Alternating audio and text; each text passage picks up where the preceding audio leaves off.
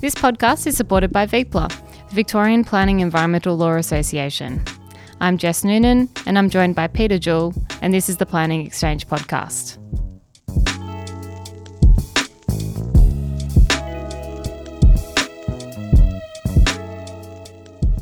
This is episode 67, and today we're going to be talking regional with Nick Vlahandrias from Mountain Planning. Nick is based in the wonderful town of Bright and covers all northeast towns, including Bright, Mansfield, Wodonga, Albury, Myrtleford, Beechworth, Rutherglen, Mount Hotham, Falls Creek, Dinner Plain, and many more. Nick is a statutory and strategic planner with over 16 years of experience in both local government and consulting. Welcome to the show, Nick. I have to admit, I'm very jealous. You have my dream job of moving to the high country and working amongst some of my favourite towns. Have you always worked predominantly around the Bright and Mansfield region? Thanks for having me, Jess and Pete. No, I haven't always worked up in the northeast of Victoria. I started at university in Melbourne, but my dream job was always around the Alpine area, and I was very fortunate that my first job out of uni was at Mansfield, and then I soon got a job in Bright. And Nick, do you want to tell us the differences in planning in a regional town compared to the capital city and the larger cities in our state? Pete, I think the planning principles are still going to be the same, whether or not you're in a capital city or in a regional town. I think what is different, though, is the attitude that you need to have as a town planner working in a regional centre.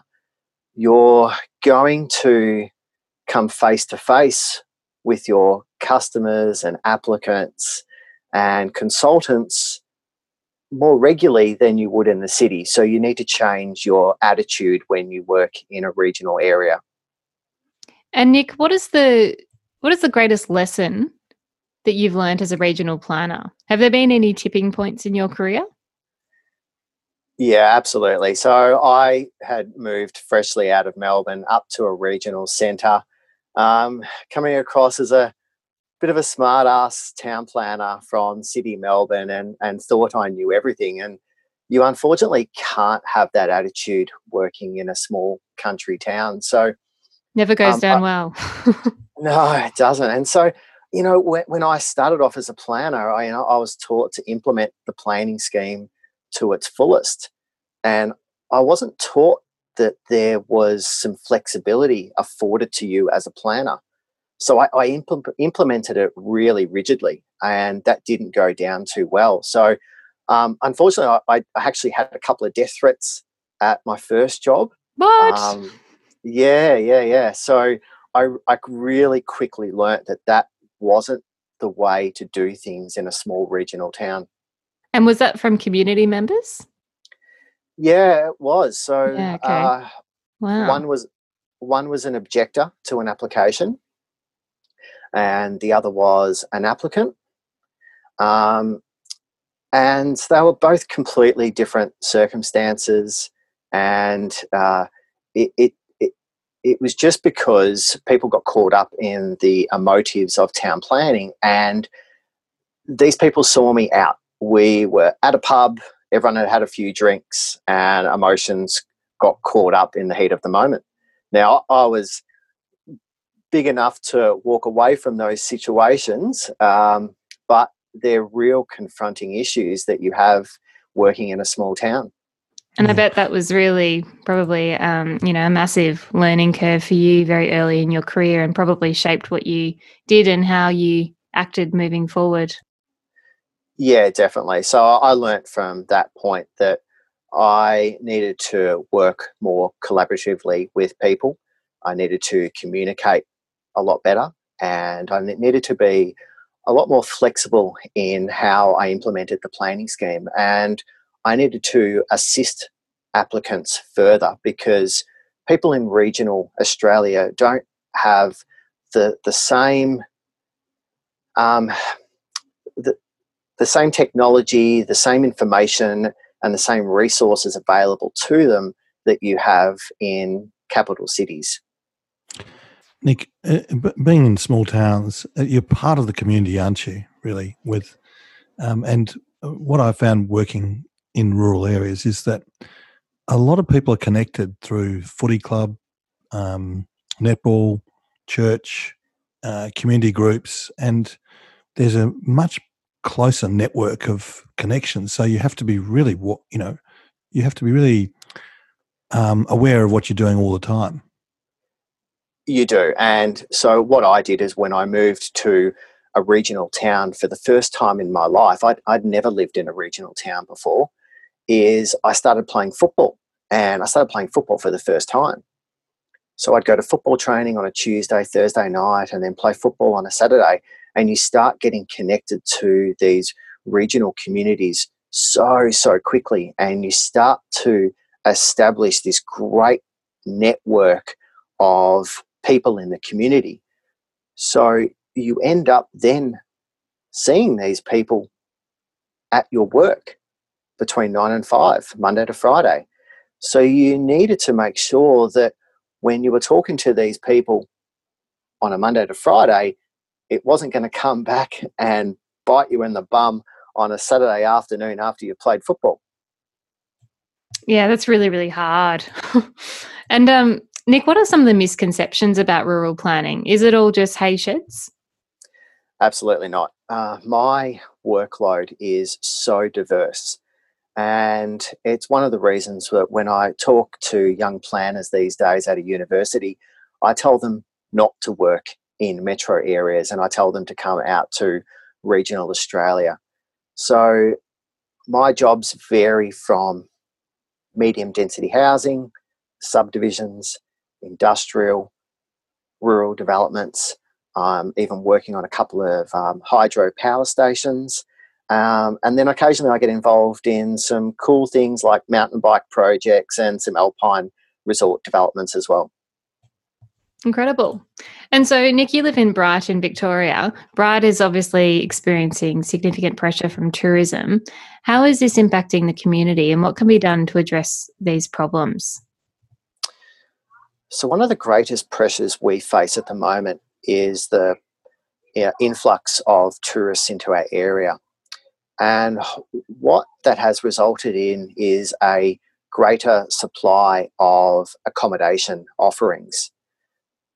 That then increases housing prices and it then also shuts down the permanent rental market. But yet we have quite a high sector of our community that is employed in the hospitality industry. And these workers are then forced out of our town. They're having to live on the fringes of our town and even 30 minutes, an hour away. So the greatest pressures that we have at the moment is affordable housing in a similar way to that you experience in a capital city.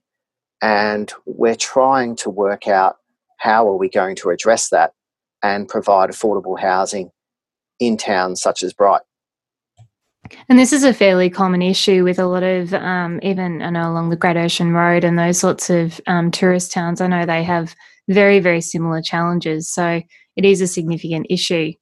I also wanted to ask you, I guess, about the bushfires that we had earlier on this year. And I know that Bright was fairly significantly affected by that. What has been, and it's probably, I think I know the answer to this question given that we're currently in COVID lockdown, but what's been the follow-on impact of those bushfires on the township of Bright? So the impact has been a loss of tourism, but I would also say that the impacts of bushfires have been insignificant in comparison to COVID. The bushfires shut us down for 2 to 3 weeks, whereas COVID has shut us down for even longer. Nick, the one of the biggest public policy failures in the country, I reckon. But moving on to the water industry, not many planners would know anything about the water industry and its interface with town planning. Can you just explain your involvement in it? Yeah, I've somehow managed to find myself working in this niche field of water extraction.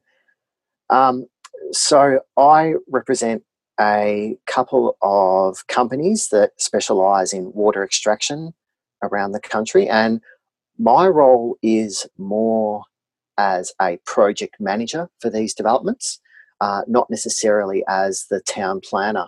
And that's because these projects are spread right across Australia, and I don't necessarily have the expertise to know the ins and outs of the statutory planning ordinance in those states.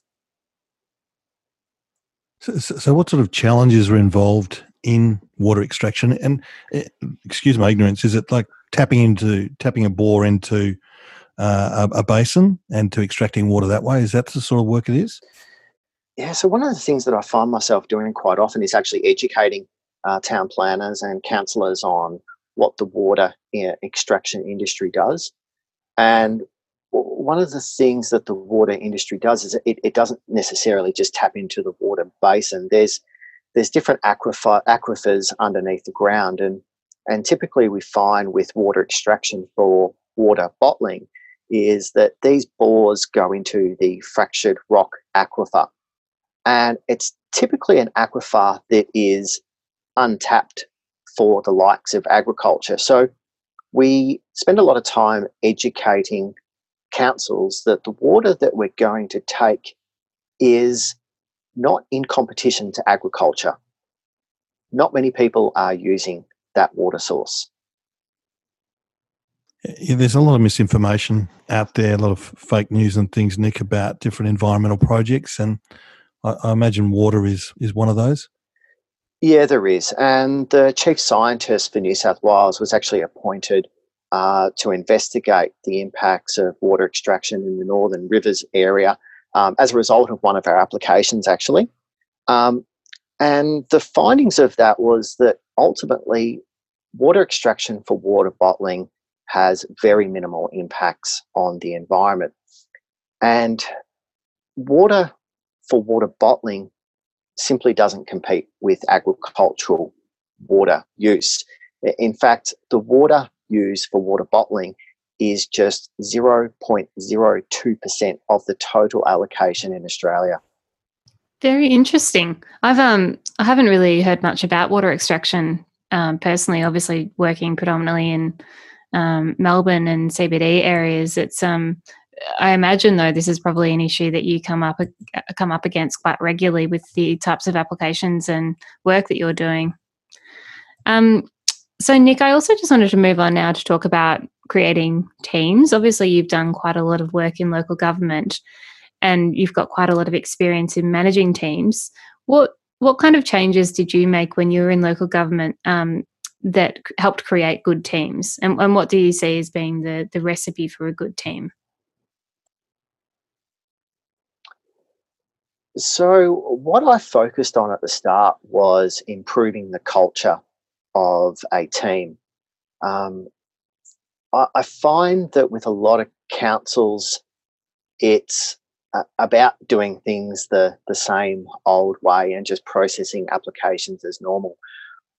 When I manage teams, it's about instilling a positive attitude into the team and being a little bit more proactive. And that's not to say that it's development at all costs, but working predominantly in regional Australia, I've learnt that you need to help people a lot more than you can get away with in capital cities.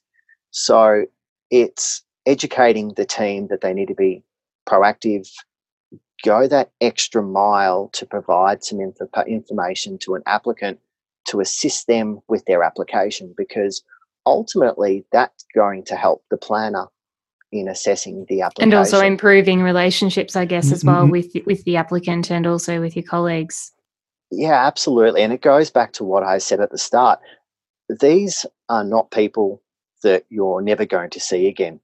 The person that you help at the counter at 2:00 one afternoon is probably going to be the same person that you see at 5:30 at night at the local supermarket. And it's going to be very awkward if you were not helpful over the counter. So it's in your best interest to be as helpful and as friendly as possible. And so, Nick, what happens, or what's been your experience in these regional areas in terms of enforcement? Obviously, that must be incredibly difficult, particularly if you're enforcing matters on people that you see or that you know all the time. So, how did you come up against that? Yeah, look, that is hugely difficult. And look, to be honest with you, for most regional councils, they don't have the resources to do enforcement. And enforcement really only gets done when multiple complaints have been raised. But I certainly have been put in the difficult position of enforcing matters and where it has jeopardised my safety. So one of the examples was I was the manager of local laws as well, and we had signs erected on a roadside.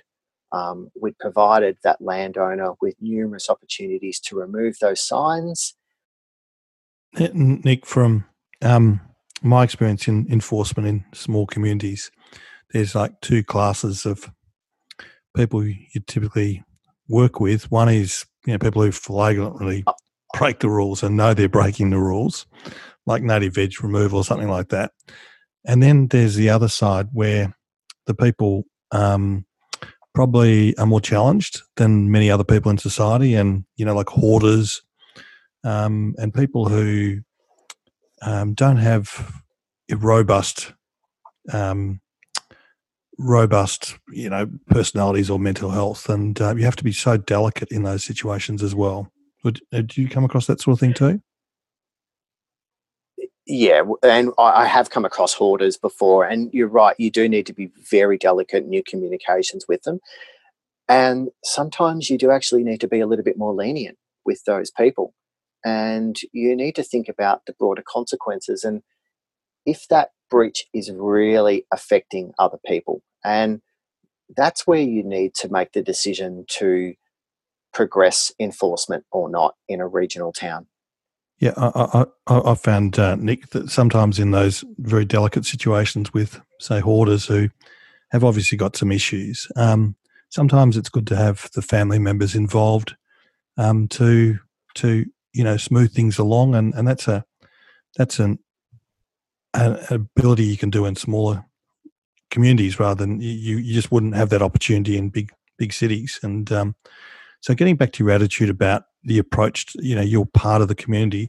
A lot of planners in metro areas are probably a lot more adversarial to applicants and things like that because there's not that personal link, or that they're just hardened by a lot of day in, day out rugged behaviour by applicants and things, where that can't work in the country, can it? No, it can't. And that's why you need to go that step further to help people, because these are also going to be mums and dads that have never done a planning application before. So you do need to assist them a little bit further. And like I said before, if you can provide them with that extra bit of information, it's only going to help you in the long run. It means that you're actually going to receive an application that is compliant, that has all the necessary information in it, and that you're able to progress that quicker than if you didn't help them. Thank you to Song Bowden Planners, who offer personalised service. Call Dave Song or Dan Bowden through details on our website. Also, we thank Victorian Planning Reports, our very first supporter. If you want the A to Z of planning decisions in Victoria and excellent editorials, please get yourself a subscription to the VPRs. Details on our website. This podcast is supported by our wonderful friends at 1 Mile Grid. 1 Mile Grid is a boutique consulting firm which offers traffic and transport engineering, transport planning and waste management services. You can find out more by visiting their website at www.onemilegrid.com.au. Now, Nick, what in terms of technological improvements could you see as being implemented in planning teams to help streamline planning processes? Yeah, so this is one of my little passions, and unfortunately I haven't been involved in any technological advancements since I set up my company, but I was fortunate to work for a very progressive council a few years ago, and they basically gave me free rein to implement some technology, and that helped really greatly with applicants in complying with different provisions of the scheme. But I think that this is probably one spot or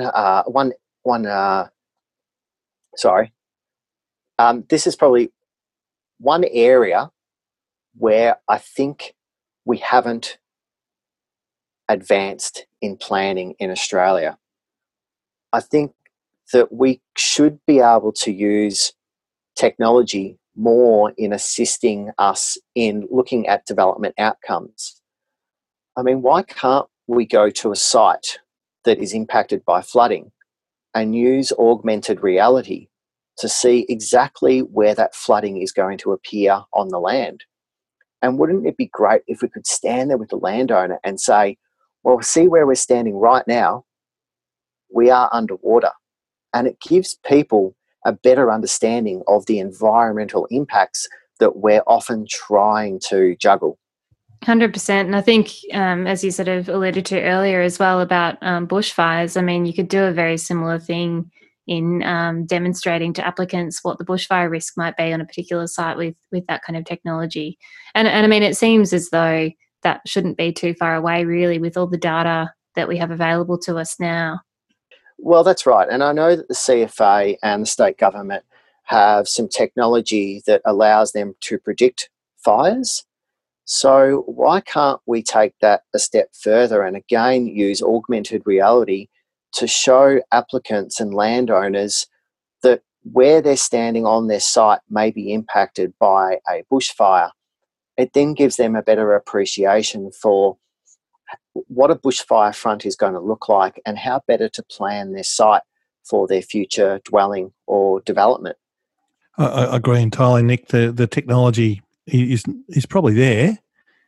All the things you describe exist, with the big data and the computer graphics and things like that. It's the commitment, I think, of the authorities to see it through.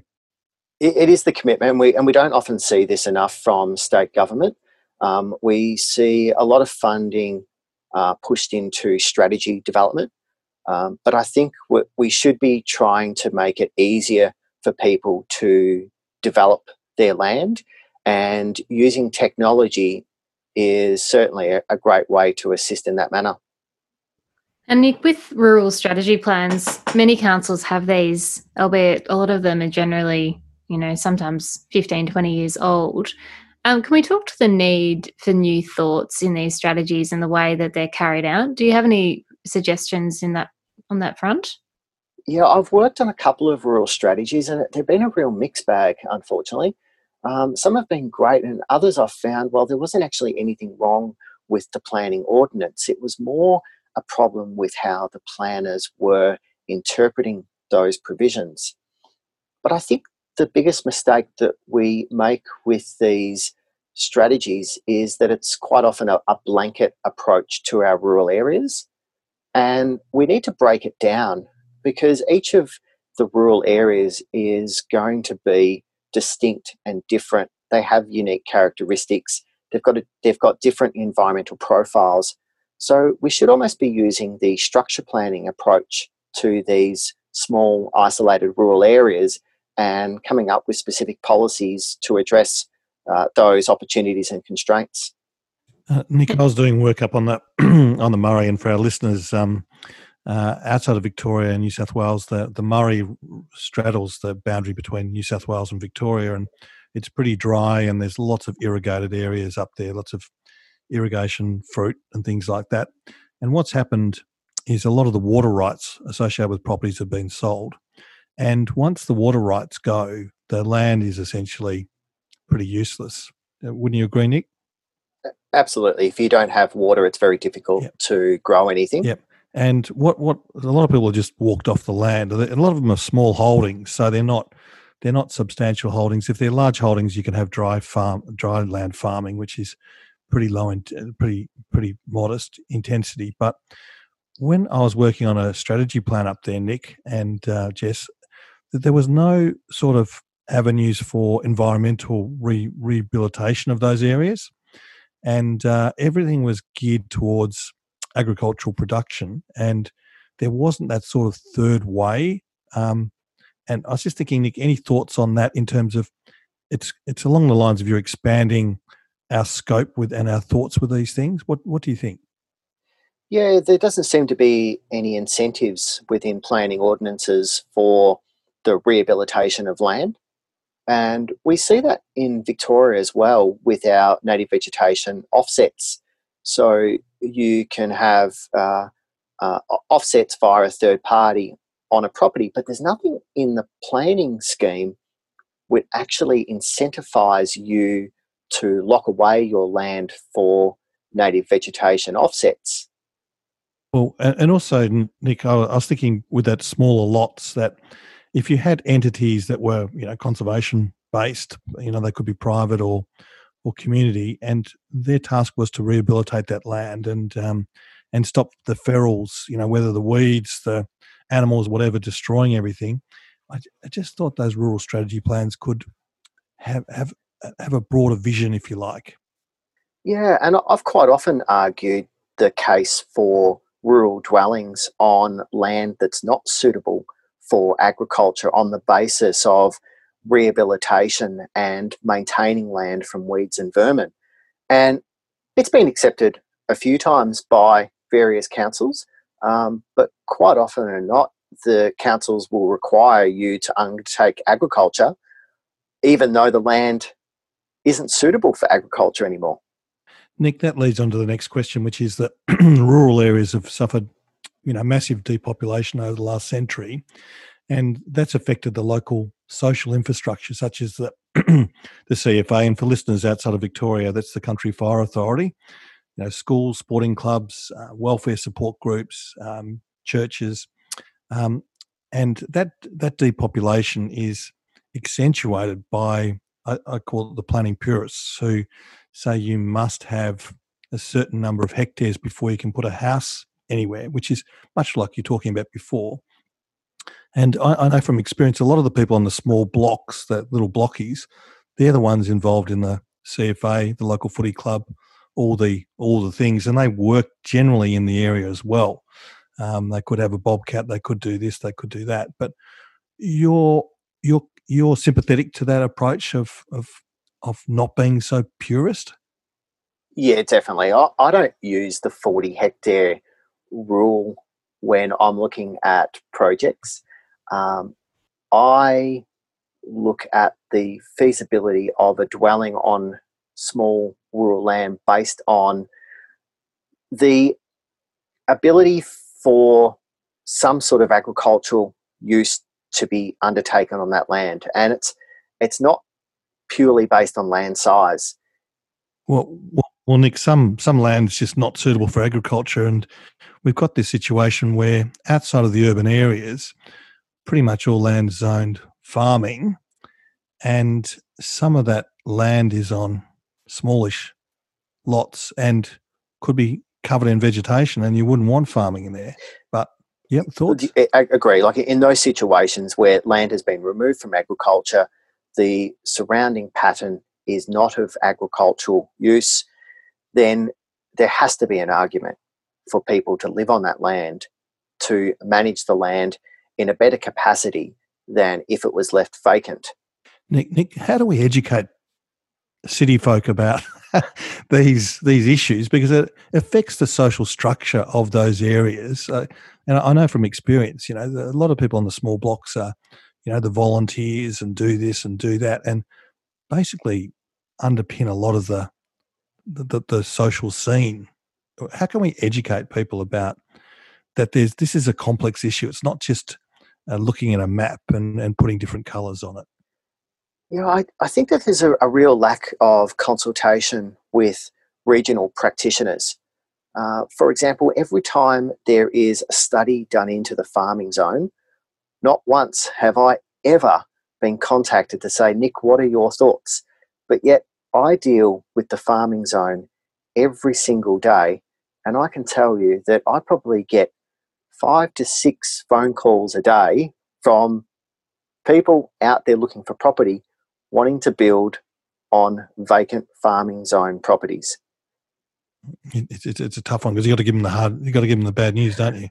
I do, and it's very rarely that I'll take on those projects just because it's so hard to get approvals. And look, I have had a bit of success lately. I've got 2 dwellings approved on sites ranging between 2 and 6 hectares, and these were very site-specific uses that were proposed. And what made the difference with those 2 applications was that my clients were absolutely genuine. They really wanted to become farmers.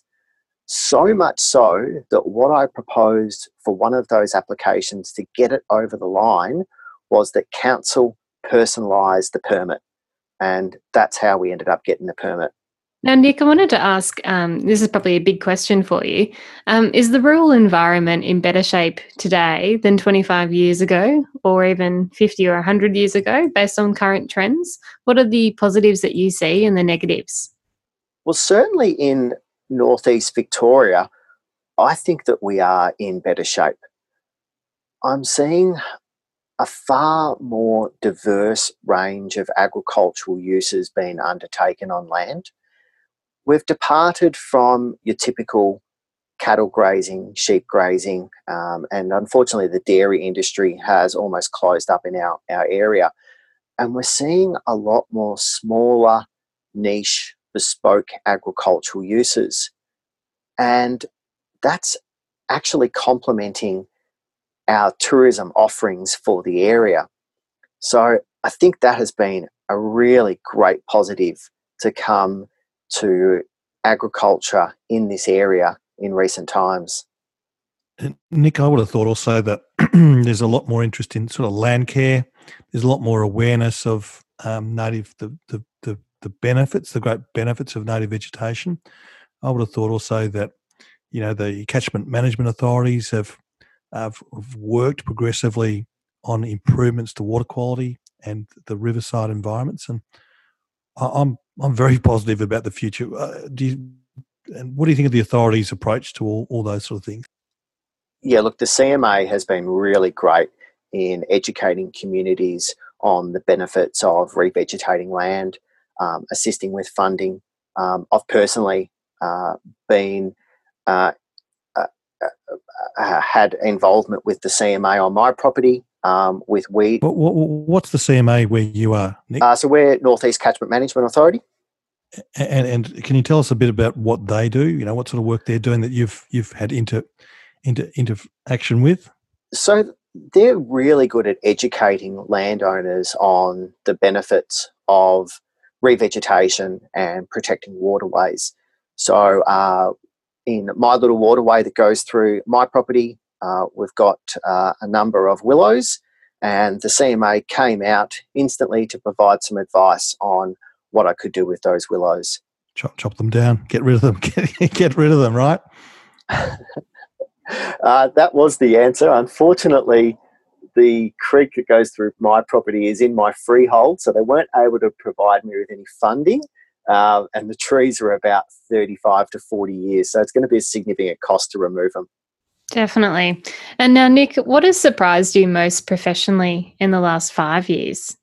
I think I'll get back to technology again and the lack of advancement. I'm constantly amazed that we don't have more technology available to applicants and councils to assist with streamlining planning permit applications processes. I mean, I very rarely find a council that I can lodge an application online.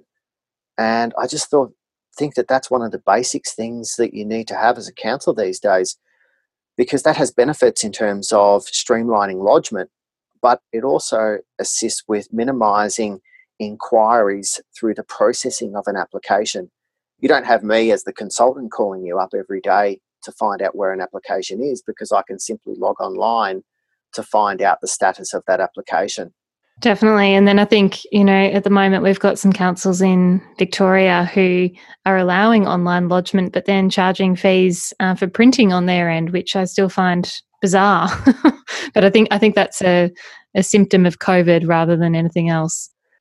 And that Jess, that's an issue, and I think the Department of Planning, who oversee the planning in this state, and there's similar with agencies in every other state, I think that they could set practice notes for these sort of things to make sure that everyone understands the framework and the rules and how you should operate and best practice and things like that. So you don't leave it to individual councils to make it up as they go along. What do you think, Jess? What do you think, Nick? 100% agree. Yeah, look, I agree. And, we have a great little system here in Victoria called SPEAR, which is used for the online lodgement of subdivision applications. And I remember being involved early on about the possibility of rolling that out to planning permit applications. But I think it got all too hard because there was different vendors providing councils with their planning permit application software, and the state government didn't want to ruffle any feathers. But I just thought that was the perfect opportunity to roll out a state-based system. It's funny you say that, Nick. I remember being involved quite early on. I think I must have been sort of fresh out of uni at the time, and participating in some of the early workshops for that program. And you're right. I think it was the intention was certainly to have planning applications included in on it. But I think that the thing that surprises me the most about it, though, is yes, it's great for subdivision, but the technology on that really hasn't changed significantly from 10 years ago. No, it's still largely the same platform, and it hasn't advanced much at all, unfortunately. Yeah, it's very surprising. Anyway, now, Nick, I also wanted to ask you, if you had 6 months paid leave to write a strategy on any topic, what would it be and why? Look, my passion is the outdoors. So I think I'd love to be involved in a strategy which investigates how we can utilise some of our public land for further tourism uses. I think that they're underutilised. I live in an area which has 95% public land, but yet it's largely inaccessible. So I'd love to be involved in a project that looks at creating these great multi-day hiking routes with cabins scattered through the bush, or great big mountain bike loops, and things like that. That's something that really interests me. Nick, we've touched on that before. Just getting private enterprise into some of those big public recreation zones to make it a more worthwhile or enjoyable experience, and to attract people who otherwise would go in there. I think your thoughts on that? It's consistent with what you're thinking? Yeah, absolutely. I mean, probably the number one inquiry that I get where I'm based is, I want to do accommodation on my property.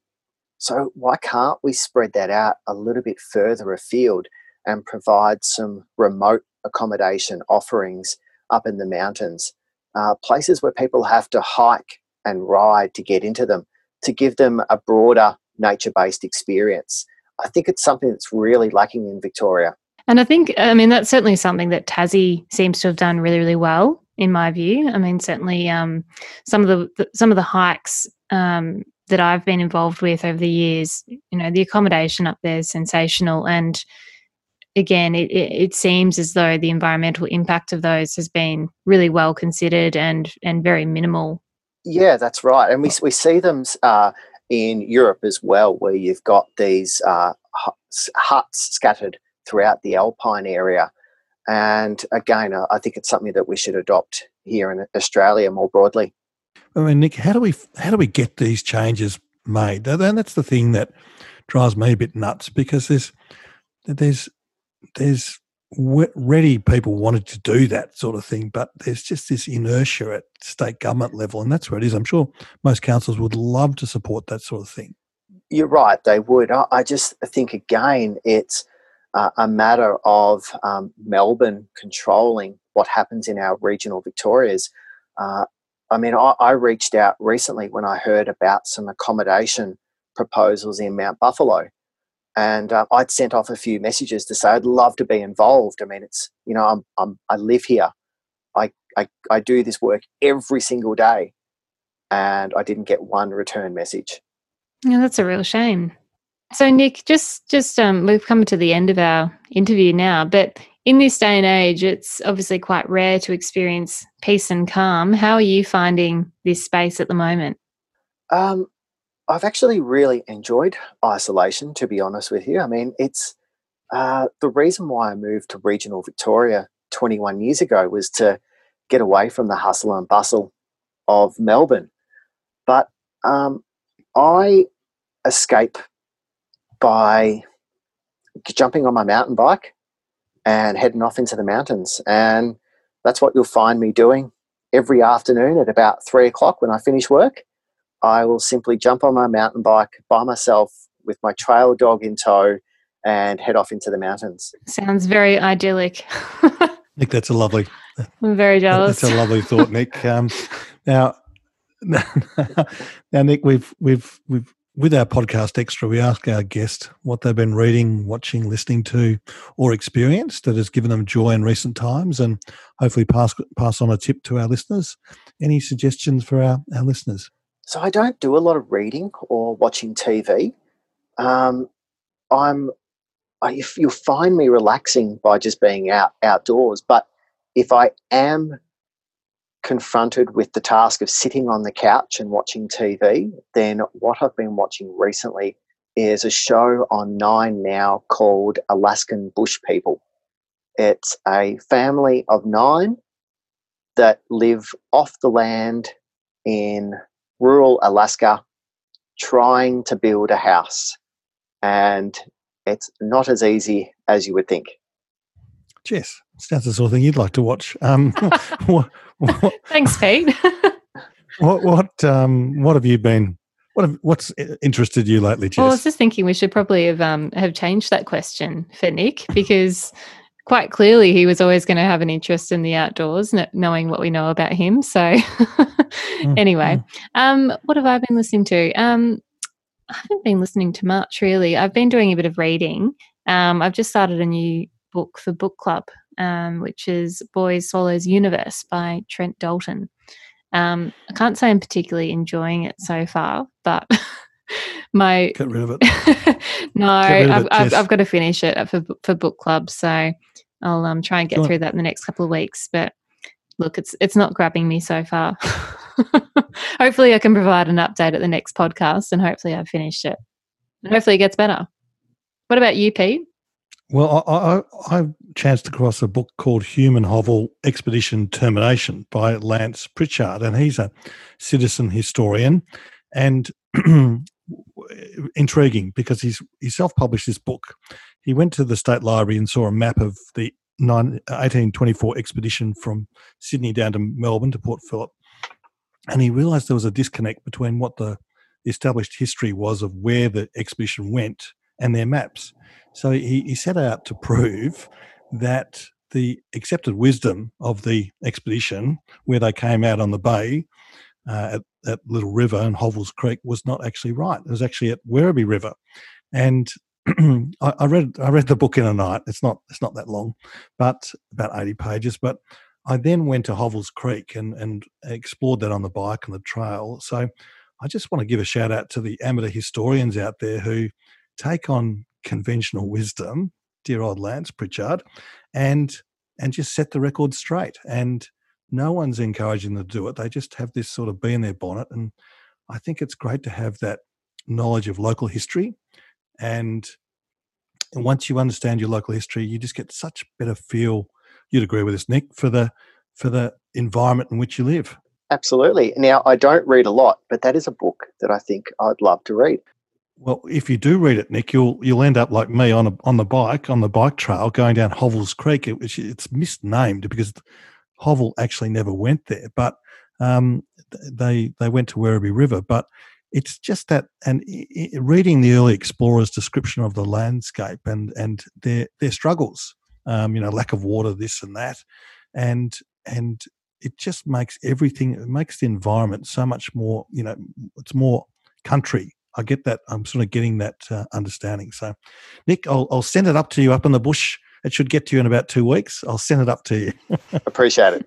Well, thanks, dear listeners, for listening to our podcast in your busy lives. And It's always a great pleasure. We're a part of the Urban Broadcast Collective, great network of podcasts. Please listen to that on SoundCloud. But Nick, you've been a wonderful guest, and I can't wait to hear all your old footy stories. And Jess, always great doing podcasts with you. So thanks, Nick, and thanks, Jess. Thanks, Pete. Thanks, Nick. I've learnt a lot today. Thanks, Jess and Pete.